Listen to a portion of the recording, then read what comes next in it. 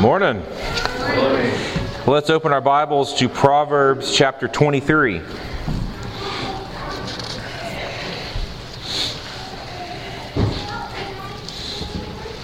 going to be in a large portion of the text this morning. We'll be in Proverbs 23. When you go swimming, you ever just put your hands out to your side and just let your hand barely touch the surface of the water, barely break that surface tension? You guys ever do that? Sometimes when we preach, we do a cannonball into the pool of the text and we swim around in the text and get really deep. This morning our hands are on the surface of the water, barely breaking the tension of the text. We're looking at the surface of this series of Proverbs in chapter 3 of this great piece of wisdom literature. It's important that we remember that this is wisdom literature. Genre is incredibly important in how we approach the Scriptures.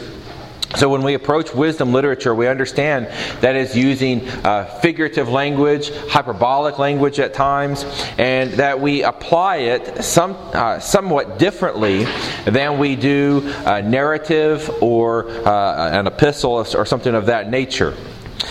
When we come to this book, though, I think it's funny. When we get past chapter 9, we treat the book of Proverbs as if it's like a collection of fortune cookie sayings, right? We can open to a verse and just pick, and that's isolated, and that's the only place that it has any meaning. There's no coherent purpose, no order, and it does seem that way if you never read the book. I mean, that makes it's perfect sense, right? That's how the book of Proverbs is designed.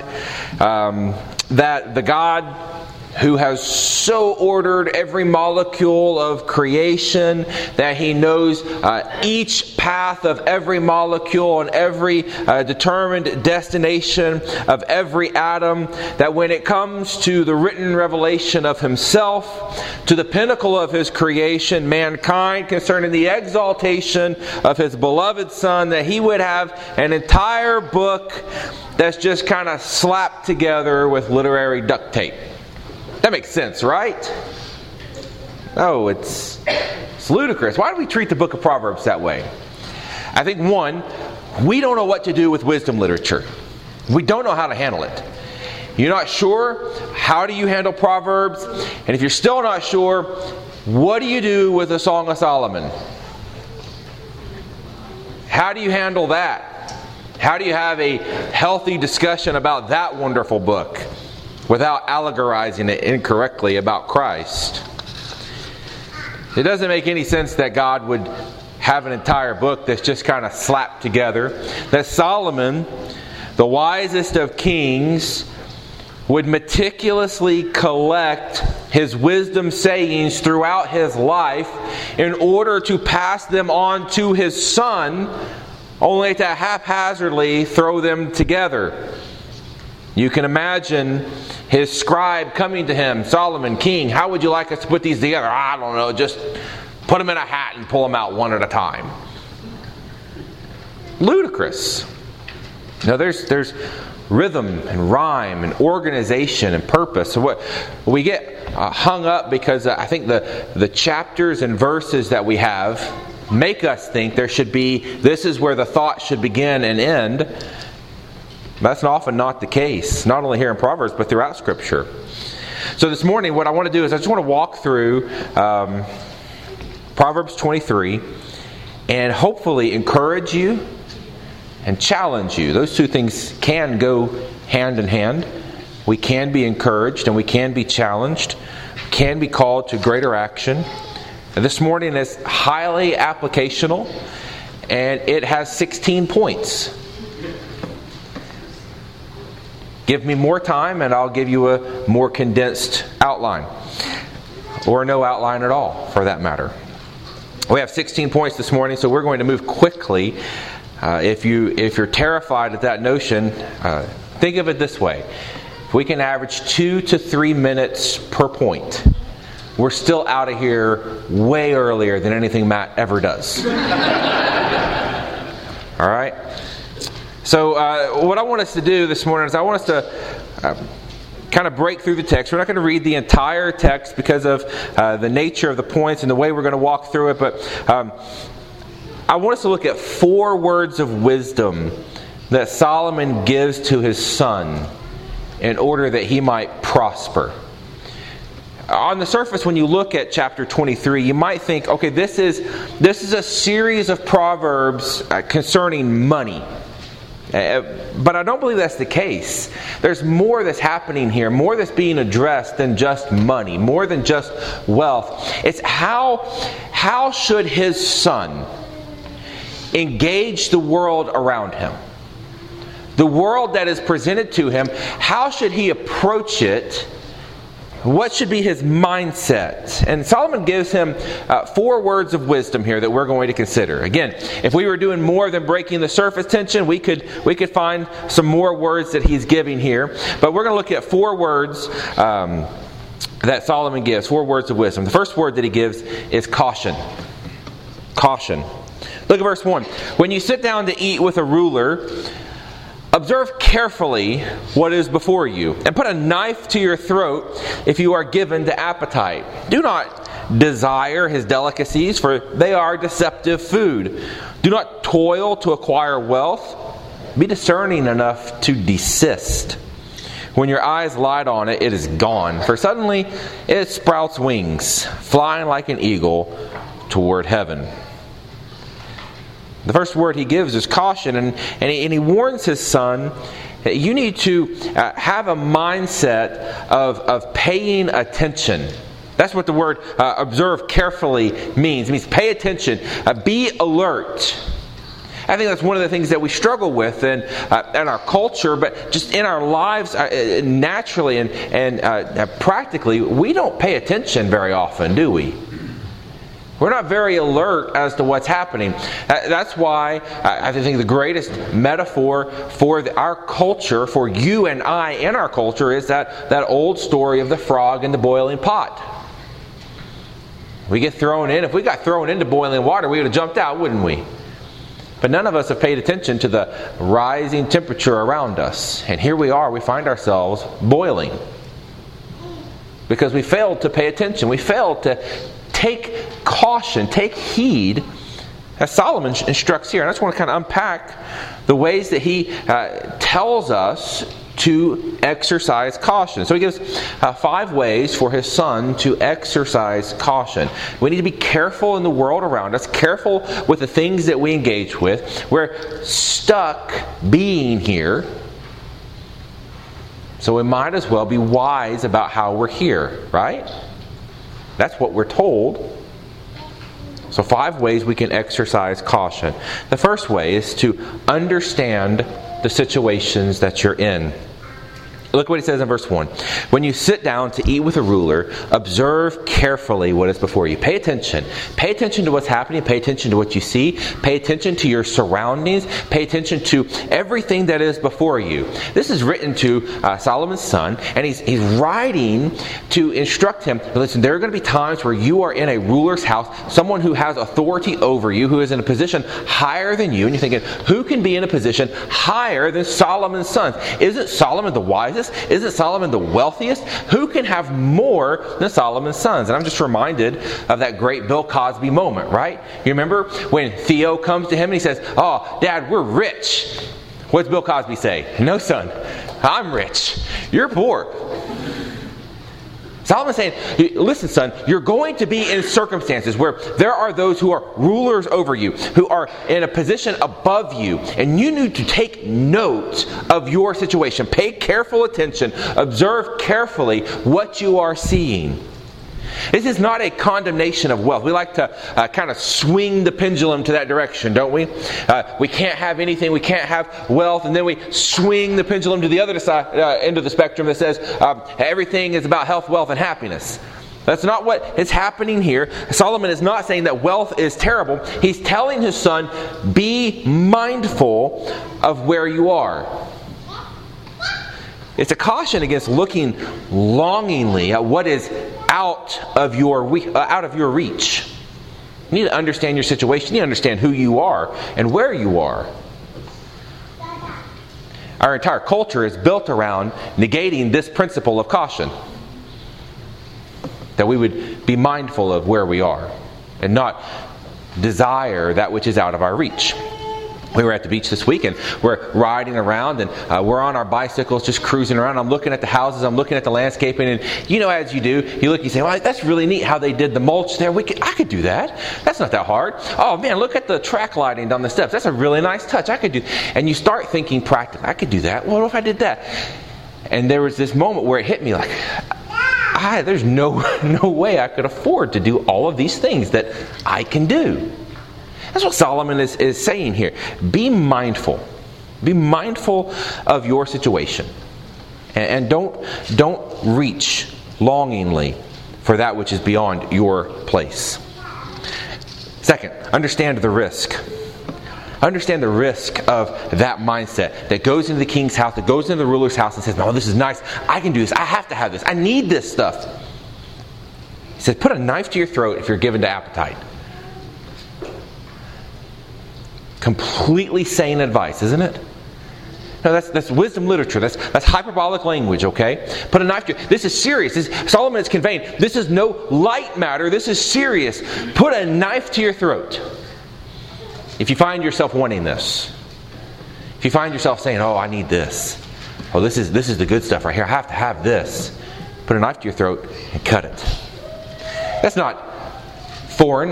It shouldn't be out of the ordinary for us, because Jesus said the same thing. In Matthew 5, you've heard that it was said, you shall not commit adultery. But I say to you that everyone who looks at a woman with lust has already committed adultery with her in your heart. What's he say? If your right eye causes you to sin, tear it out and throw it away. Did Jesus have a bunch of one-eyed disciples? No. Did Jesus intend for his disciples to take a spoon and gouge out their eye? No. But he says it's better for you that you lose one of your members than your whole body be thrown into hell. And if your right hand causes you to sin, cut it off and throw it away. Anyone's right hand ever caused you to sin? Jesus doesn't have left-handed followers, does he? No. He's using hyperbolic language. This is how seriously you should take this issue. And that's exactly what Solomon's doing. This is not a light issue. This is not an easy thing that you can approach. No, this is serious. To come into the king's house, to come into a position and see the wealth before you and think, oh, I need that. I want that. That is the first step to destruction. Understand the risk of what's at stake if you look longingly at that which is delectable in the house of wealth. Third, understand the deception. Understand that what you're seeing is not reality. Because what you're presented with is this wonderful experience that promises satisfaction and fulfillment. Do not desire his delicacies, for they are deceptive food. How's food deceptive? How is a meal deceptive? Well, it entices you into being satisfied in that moment, that this is the reality. It's not. I remember being in Brazil one time, and one of the guys that was with me is like, I'm going to move down to Brazil. I'm coming down here with my family. We're going to live here because these people are so gracious and they're so hospitable, and the food is amazing. Like, we're just having these feasts every night. And I was like, you do understand that these people are dirt poor and they're giving up everything so that we can have a couple good meals, and this is not their reality. He had bought into this idea that this was the reality. That's the deception that is presented at the king's table. His house and his food especially are deceptive because they offer this promise of satisfaction, of lasting joy, but in reality they're fleeting. They offer purpose and meaning, but in reality they're meaningless. We think that this is what's going to satisfy, this is what's going to make us happy. And it's a never-ending pursuit. Do you guys remember? This is going to shock you, okay? I was a bit of a nerd growing up, and I played video games a lot. And I remember the Super Nintendo. You guys remember the Super Nintendo? And they came out with the Interactor. Any of you big enough nerds to know what that is? Okay. Hold on. The Interactor was amazing. It was this vest that you put on, and you could plug it in to your Super Nintendo, and you could feel everything that you were playing. And this was in the height of Mortal Kombat and NBA Jam and Troy Aikman football. I mean, the commercials were like you were getting hit by a linebacker. You were getting punched. Like, it was amazing. And all I wanted was the Interactor. And my mom scraped and she got the Interactor for me for Christmas. And I opened it. And I mean, I don't, nothing else. I actually had to be told to open other presents because I was just, this is amazing. I can't wait to get home. And I got it home and I plugged it in and I put it on and it went zzz. That's it. I mean, this is like 1992 technology, okay? It just goes zzz. Then you didn't feel anything. There was just this sound. Zzz, zzz. You talk about disappointment. Yeah, I thought this was going to be the thing that set my gaming experience to the next level. It was going to make me happy, and it was a absolute disaster. It was a waste. And literally, I used it a couple times and hid it under my bed, and I would bring it out and set it next to my bed when Mom would walk in, just so she wouldn't feel bad. That's what the deception of the king's table does. It always promises there's this thing that is going to make you happy. It's going to give you satisfaction. It's going to bring you joy. And it never does. So you should take caution and understand there's deception at play. Next, you need to understand the cost. Do not toil to acquire wealth. Be discerning enough to desist. There's a great cost that comes with toiling after wealth. Working for wealth will always, always leave you not only unsatisfied and unfulfilled, but dead inside. It will kill you spiritually. I think this is probably where we need to stop and just kind of examine our hearts. Because it's usually at this type of point in a sermon that you've convinced yourself that someone else needs to hear this part of the sermon, that you don't particularly struggle with this because you don't work after wealth. You're not a greedy person. That's not the way we do it here in the rural South in Maynardville, Tennessee. We don't work and pursue and strive after wealth to acquire wealth. Nah, we don't do that. Well, you're wrong. We might say that we don't toil after wealth, but really, we do. We don't want the money, we want the stuff that the money gets. See, we're next level addicts. We're bypassing the desire for the wealth, and we're just saying, I don't want wealth, I just want the thing that the wealth can buy me. The thing that the wealth can do. And you say, well, I'm content, I don't want a boat, I don't want a new house. How's your Amazon order history look? So maybe we should take heed and understand there's a cost to pursuing wealth, desiring to acquire it, toiling after it. Because we are in danger of a falling victim here. We church it up a bit, but it's still a desire and acquiring after wealth. There's a cost because it consumes. There's never an end to the pursuit. And it costs you not only your joy, but your family, and ultimately your soul. Solomon says some profound words here. Be discerning enough to desist. Remember, what's happening here is Solomon saying to his son, look, when you go to the king's table, you're inevitably going to be in this situation. Pay attention. Be mindful of what's around you. Don't be drawn in by the nice circumstances or the wonderful food. Don't begin to fall into the trap of thinking you need this or you can't have this. Instead, know when to quit. Otherwise, it will cost you everything. Why will it cost you everything? Because you've misunderstood what is at stake. So the fifth way to have caution is to understand the game that's being played. You ever been to the fair and played the carnival games with the crooked guns and the bottle caps that are too big for the rings? You've at some point you've learned that that basketball hoop is just barely big enough for the ball to fit in, and you know the games are rigged, right? But what do? You know the game is rigged. You're going to show everybody that you're better than the rigged game. And so you go and you hand over your dollar, and when you could have just as well took it and lit it on fire and at least got heat for a few seconds, the game's rigged. You're going to lose. And if you do, by chance, win a carnival game after spending $40 for a $3 prize, you just think you can do it again. Understand the game's being played. In verse 5 he says, when your eyes light on it, when your eyes light on wealth, it's gone. For suddenly it sprouts wings, flying like an eagle toward heaven. There's two things that play here that you're always chasing. Because once you reach your goal, what happens?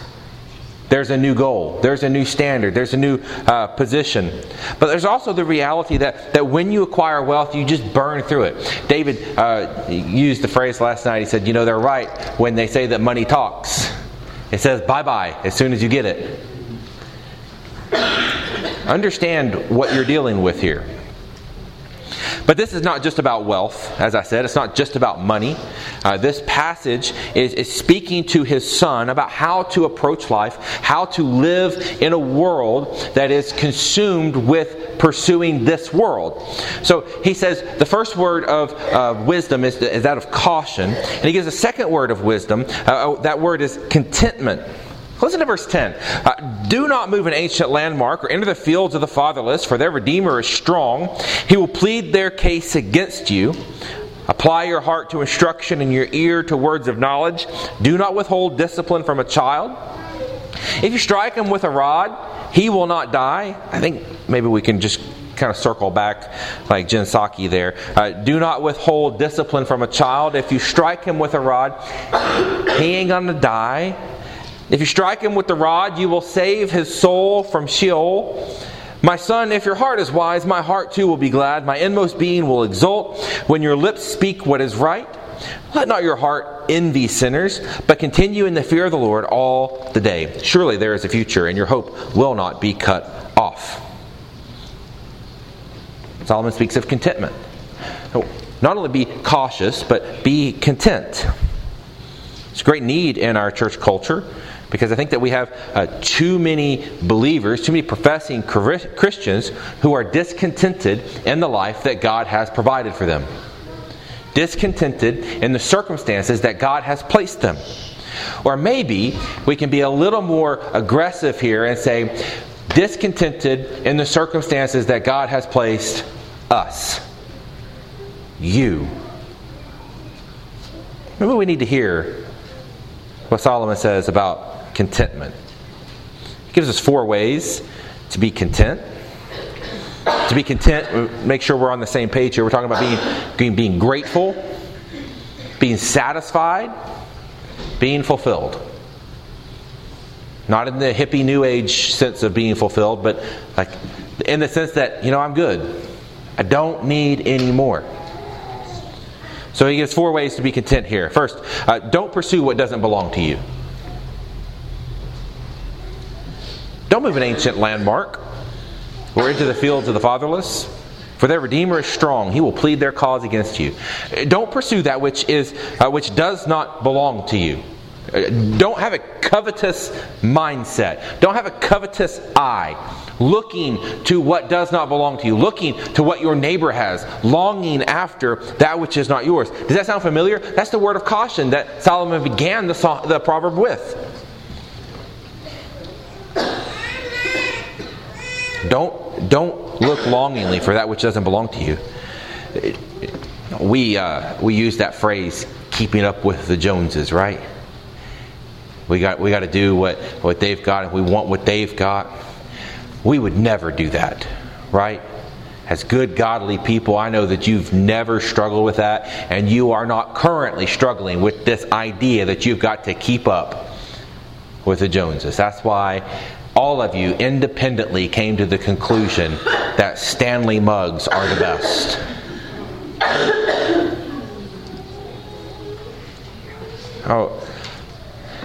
We have to be mindful here and not to pursue what doesn't belong to us. He uses the picture of moving an ancient landmark, taking that which isn't yours because you need more. That's what's at stake here. It's not that you care that someone else has something. It's that you care that you don't have it. And he begins to say, just be content with what you have. If God never gave you any more, would you be happy? Saint, this morning, you. If God never gave you any more kids, would you be happy? Some of you moms are like, yeah, I might be. If God never gave you a bigger house, higher income, more time to take a nap, if He never gave you any of those things, would you be okay? I feel like there's this spirit of discontentment that runs through our Christian culture. You can look at our culture at large and, well, of course our culture is discontented. No. That's low-hanging fruit. Let's look at ourselves and ask, are we falling victim to the spirit of discontentment? How many of you look around and say, if I only had... You just filled in the blank. Because you know what your if I only had is.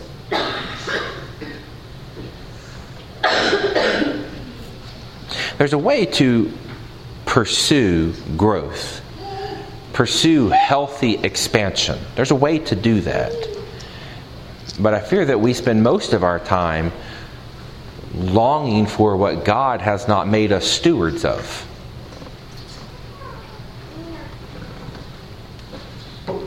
And so we're trapped in this prison of looking and longing for that which doesn't belong to us. Don't move an ancient landmark or enter the fields of the fatherless. This is speaking to deception, manipulation, and taking advantage of weaker vessels, weaker people. When you're discontented, you're tempted to compromise.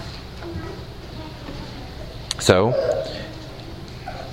first key to contentment is to not look longingly, not pursue that which doesn't belong to you. And the second one just follows up right behind it. Don't fail to hear instruction. Apply your heart to instruction, Solomon says, and your ear to words of knowledge. In verse 15 he says, my son, if your heart is wise, my heart too will be glad. My inmost being will exult when your lips speak what is right. Let's just make sure that we understand here. For the longest time in my life, I thought exult and exalt were just two different ways of spelling the same thing. It's not. Exalt means to lift up. Exult means to jump, to explode with joy. Solomon says, listen, if you're wise, if your heart is wise, man, I'll be so happy. I'll be bursting at the seams. That's the southern translation of what he says in verse 15. My inmost being will leap for joy when you speak what is right. You got a sense of this. Have you ever, you've drilled into your children, how you're supposed to behave in public, how you're supposed to interact with other children, and you're just constantly having to correct them and instruct them. And then there's that one time that they speak to someone, they're like, "Yes, ma'am, thank you very much, I would like that." And you're blown away. Your heart explodes, and you're calling everybody. You'll never believe what just happened. So today, Charlotte said, "Yes, please," and everyone else is like, "Yeah, that's not a big deal." But you're like dying inside because you're so. That's what Solomon is saying. I will leap for joy when you speak what is right, when you do what is right, when you hear instruction and apply it. Don't fail to hear instruction. The problem is that we know everything. That's where you say amen. Yeah. We know everything, don't we? We can't be taught anything. And that's an issue. Don't fail to hear instruction. Don't fail to heed instruction. Heed the wisdom of your parents, your elders, and faithful believers in your life. When you do that, you will consistently hear the virtues of living a simple life, well within your means, so that you can be a blessing to your parents, to your children and your children's children, and to your church. You'll hear that constantly. You'll hear that counsel repeated often because it is biblical counsel.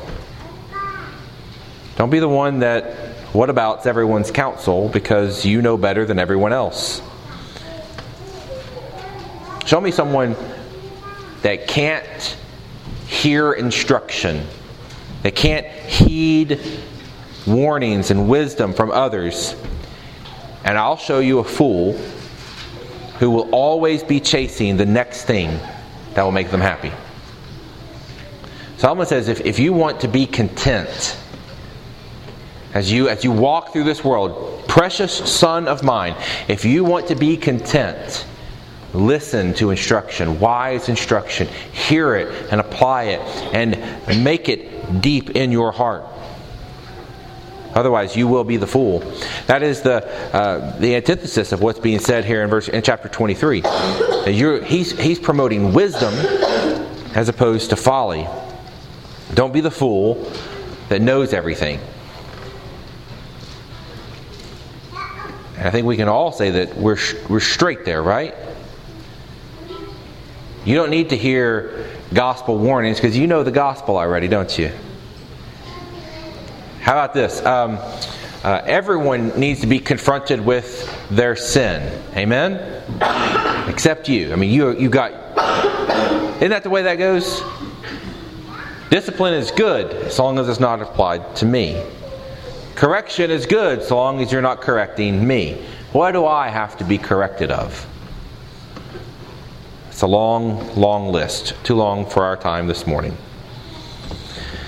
So, contentment comes by not pursuing what doesn't belong to you, by heeding instruction, and by not neglecting your duties. I love that this was in here. When I first read through this, I thought, what in the world is Solomon doing here? Verse 13, do not withhold discipline from a child. If you strike him with a rod, he won't die. If you strike him with the rod, you will save his soul from Sheol. I thought, man, what? He's talking about wealth. He's talking about prosperity. He's talking about excellence in life. What does it have to do? What does disciplining your child have to do? And I believe he's pointing to the regular duties of life that get sacrificed on the altar of toiling after wealth.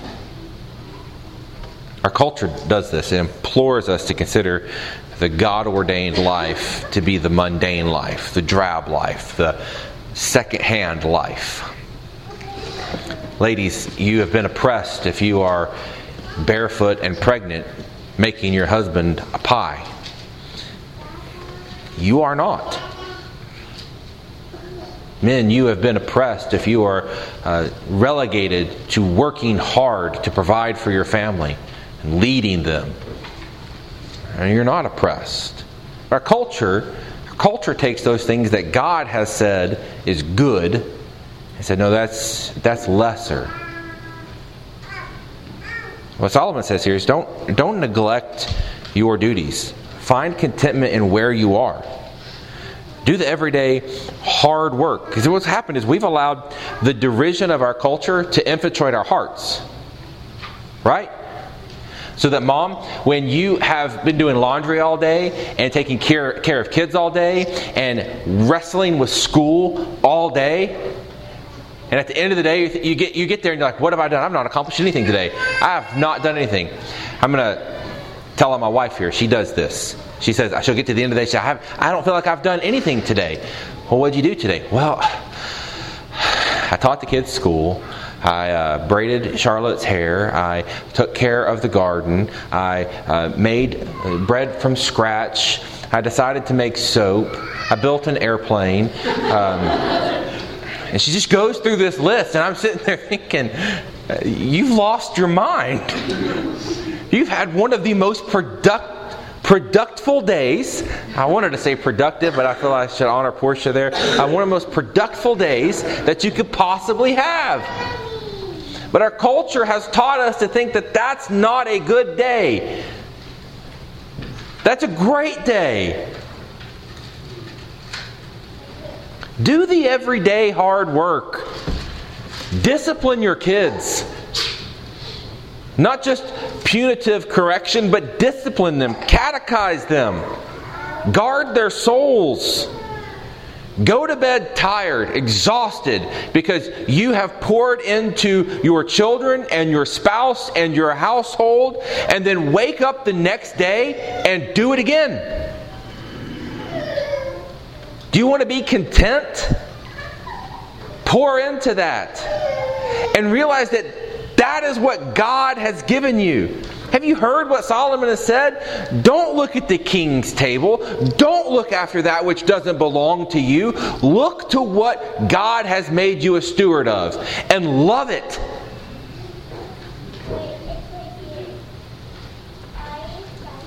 There's more wealth in pursuing a godly home than in all the storehouses of all the kings that this world has ever known.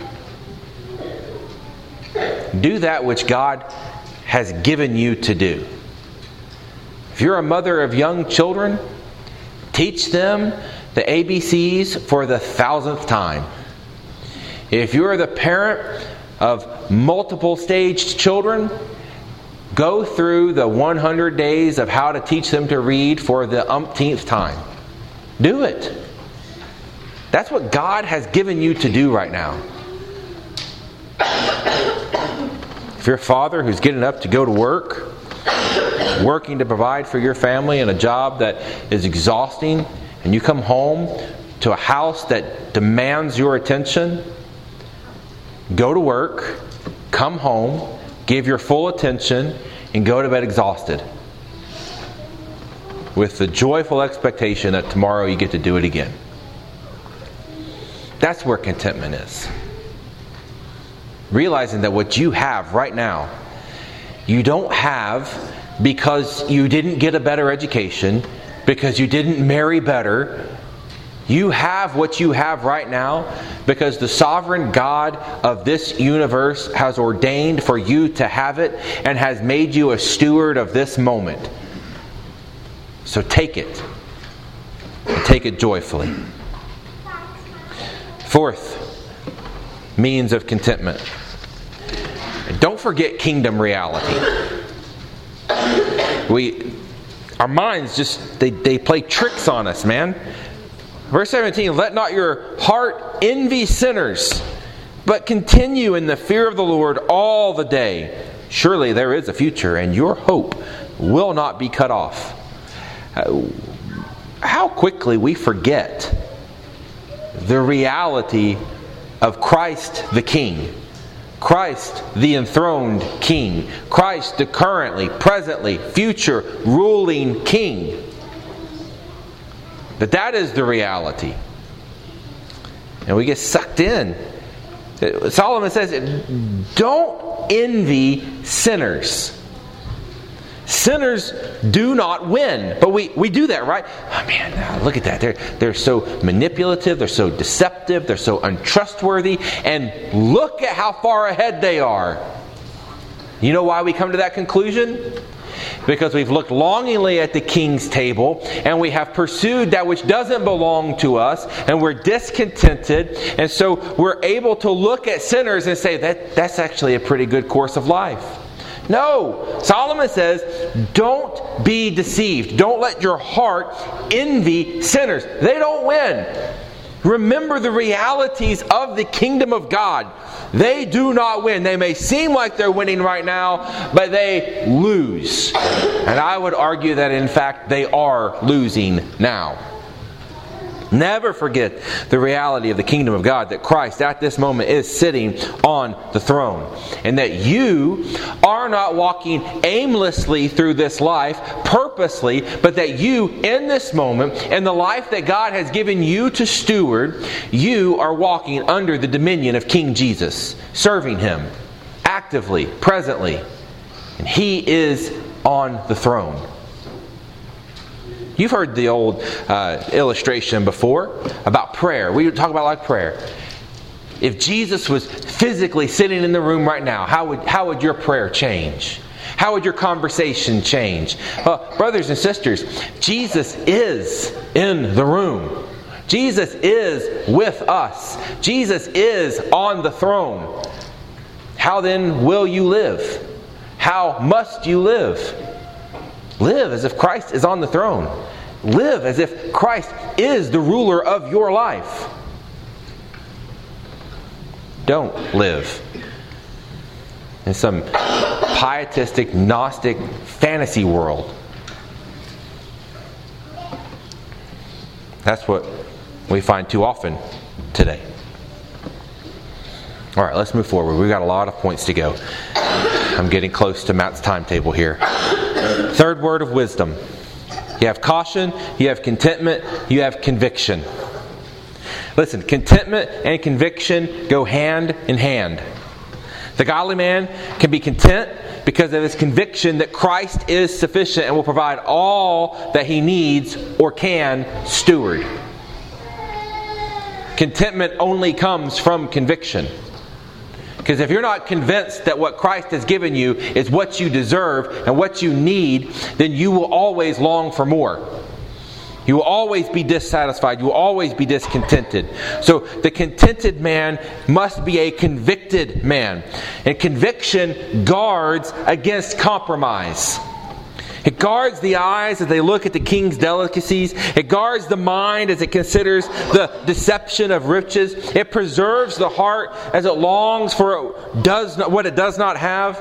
And it fortifies the will when the temptation of wealth and convenience seek to bind it and render it impotent. Contentment must be accompanied by conviction, or it will be a contentment that evaporates like the morning dew at the first rays of the sunshine. Contentment necessitates a conviction that stands firm on solid ground. And we need to be careful here when we talk about conviction, because we talk about conviction, it can be easy to make bold statements and bold stands when it costs you nothing. I think we've been seeing that with Peter for the last 17 months, haven't we? Peter, I'll die for you. All these other losers, they may fall away, but I'll die for you. And what happens? Immediately, when the pressure's on, when it costs him something, what's Peter do? You know, he denies him. We'll let Matt exegete that over the next couple years, but we'll understand that we're watching the same thing unfold today. A lot of those Peter moments are unfolding today in churches today. Right? It's easy to make a stand when it costs nothing. When Bud Light hired a tranny, it was easy to not buy from them anymore, right? Because after all, who wants to drink fermented lake water anyway? No one's drinking that sissy stuff. So it's easy to say, oh, I'll never buy Bud Light again. Oh, yeah. When Target posted their sodomy display at the front of their store, easy to say, well, we'll never shop at Target again. Some of you men, you're like, yeah, I'm so glad they did that. Now my wife will save us hundreds of dollars a month. It's easy. And it's easy to take shots at them because it's culturally acceptable in our little conservative echo chamber right now to kick Bud Light and to kick Target and to say, we don't need them.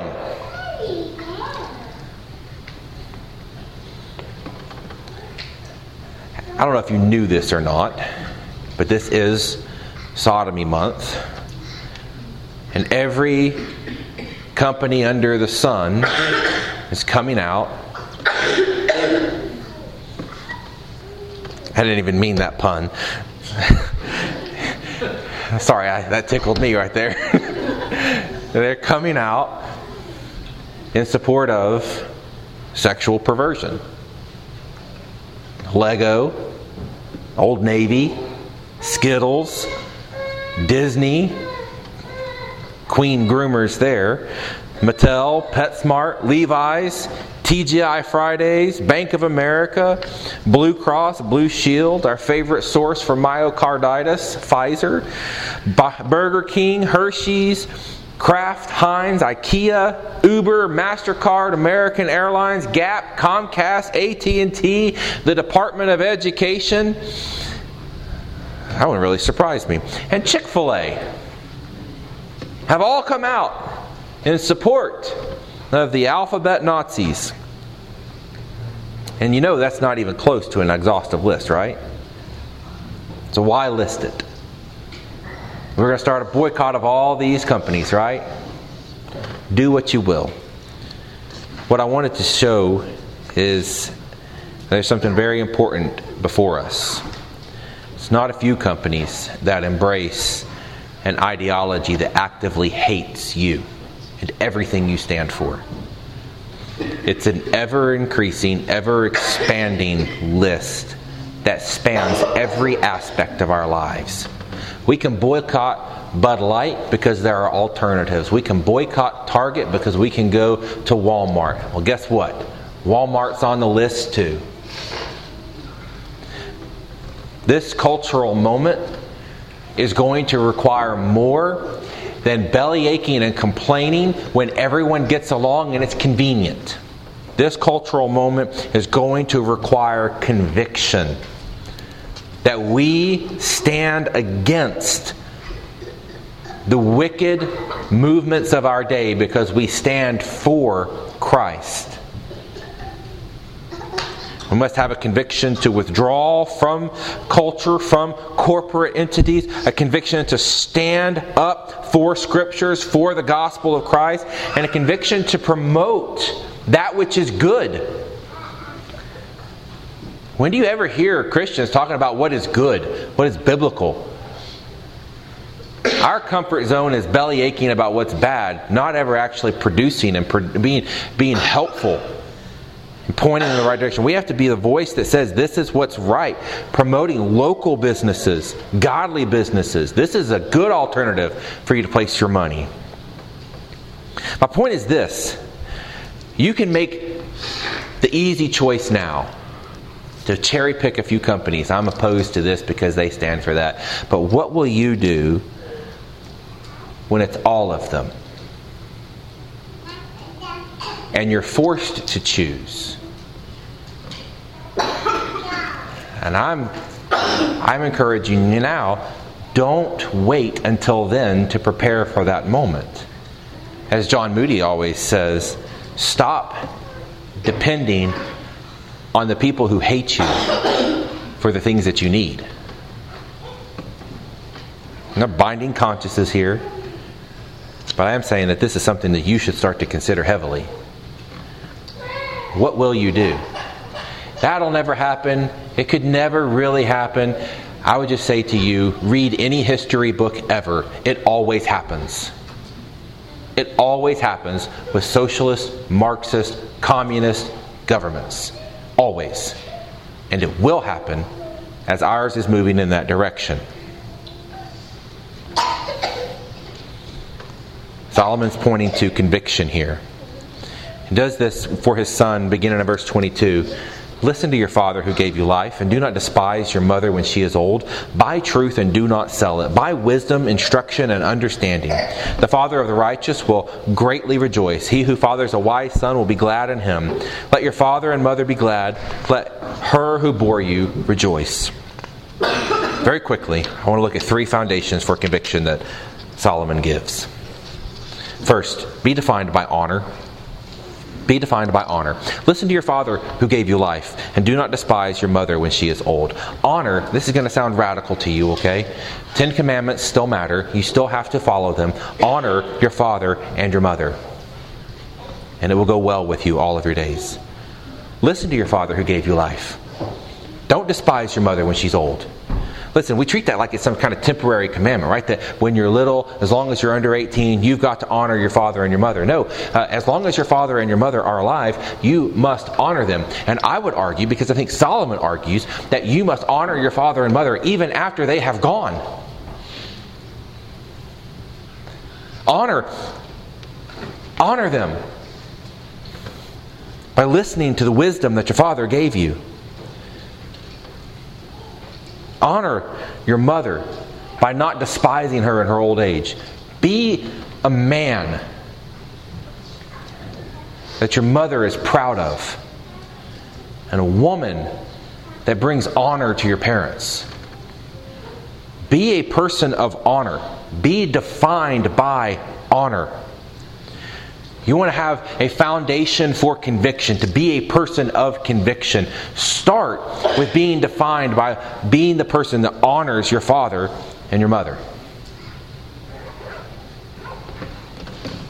Be defined by truth. Solomon says, buy truth and do not sell it. What's he said this whole time? Don't pursue wealth. Don't toil after wealth. Don't seek that which is at the king's table. Don't do that. No, the one thing he says to pursue, buy truth. Buy truth and do not sell it. If you're going to invest in anything, make it the truth. You're going to invest in something, make it wisdom, instruction, and understanding. Seek after it. Be defined by the truth. You and I know where the truth is. Be defined by it. Some of you can't be defined by the truth because you've never really actually engaged with the truth. You've skimmed through it once or twice in your life. You've listened to it a couple times. You kind of dipped your toes in every once in a while. Brothers and sisters, I'm saying that if this is the truth, the eternal Word of the living God, given to us as a revelation of Himself and of His glorious Son, and the redemption that is brought through Him, if that is what is in these pages, if this book tells us how to live and how to engage this world and how to live in a way that pleases and glorifies God so that we might have eternal life, if that is what is in these pages, then y'all need to start acting like it. Everything that we do, say, and think should be defined by this book. Amen? Then why isn't it? Why isn't it? Maybe you don't believe what you just amened as much as you say you do. Be defined by truth. Buy it.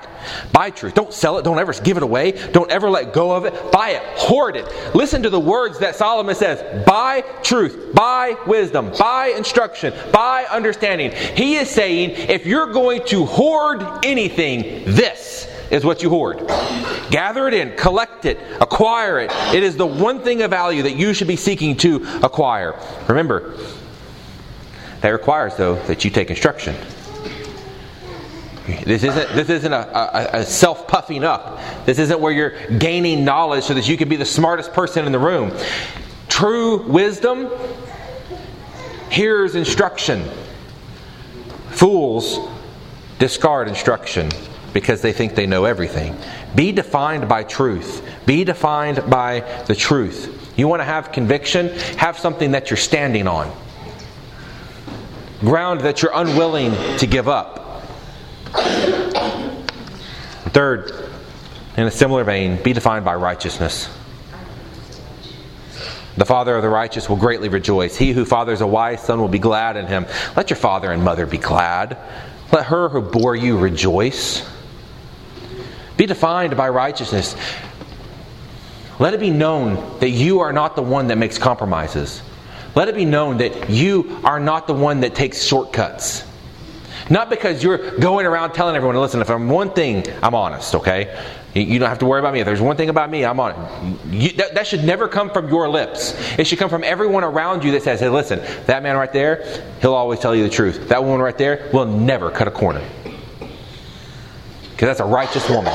That is a godly man. Be defined by that. When you are defined by truth, defined by honor, and defined by righteousness, then you will have conviction to stand against whatever pushes against you.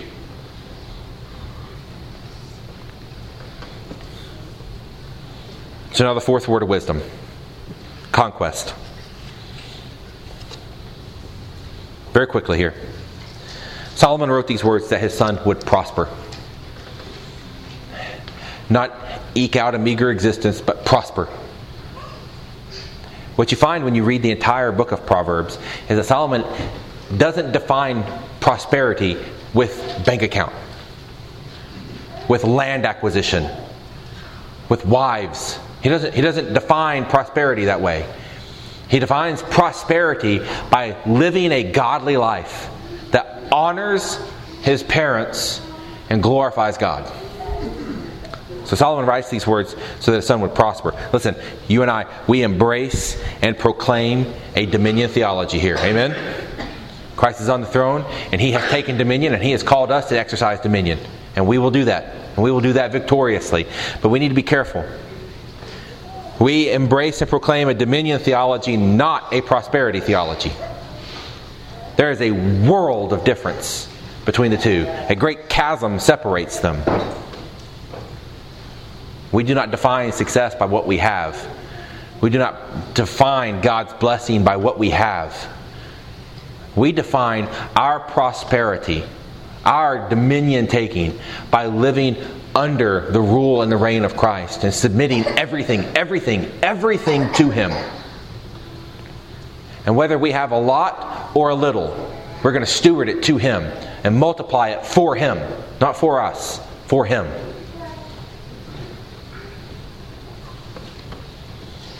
We have a double danger that we need to be aware of. It's not just that we have a dominion theology that might lead us to drift toward a prosperity error, but we also have begun to embrace, as a church, a postmillennialism in our eschatology.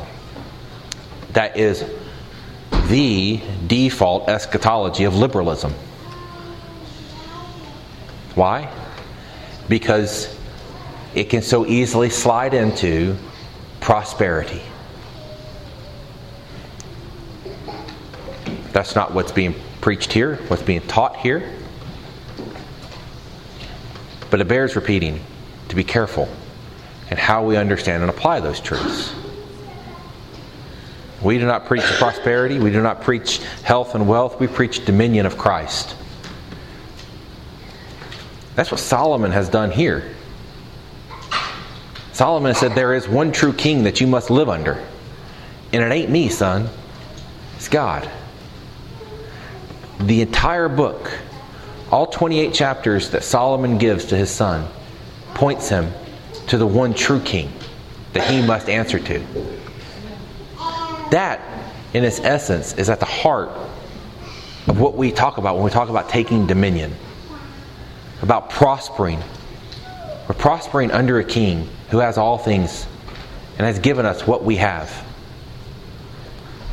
This passage, I believe, helps us guard against the liberal drift toward prosperity theology, because it roots our taking dominion in the gospel of Christ. It roots it in the one who has perfectly exercised dominion on our behalf. That's why we come to the table every week. We come to the table because Christ has exercised dominion. We come to the table because Christ has bound the strong man. We come to Christ because He has satisfied the demands of the law. We come to the table because Christ did what Adam could not do. We come to the table because we are confessing that Christ is the one true King and that we are under His rule. And we're recommitting to that covenant today. Not only to God Himself, but to each other. We would hold each other to that standard. Let's pray. Our Father, we thank You for this time. Pray that this word would penetrate our hearts, that the words of Solomon would saturate our minds today, and that we would make much of You as a result. Pray that as we participate in the table this morning, that You are glorified and we are renewed in our spirits and in our commitment to the covenant that You have brought us into. In Christ we pray. Amen. I don't believe we have any visitors this morning. Is that correct? All right. Then at Maynardville Fellowship, you know the drill. If you are a member in good standing, we welcome you to the table. I don't see any members in poor standing, under discipline. So let's come to the table and let's celebrate what Christ has done. Remember what we have before us.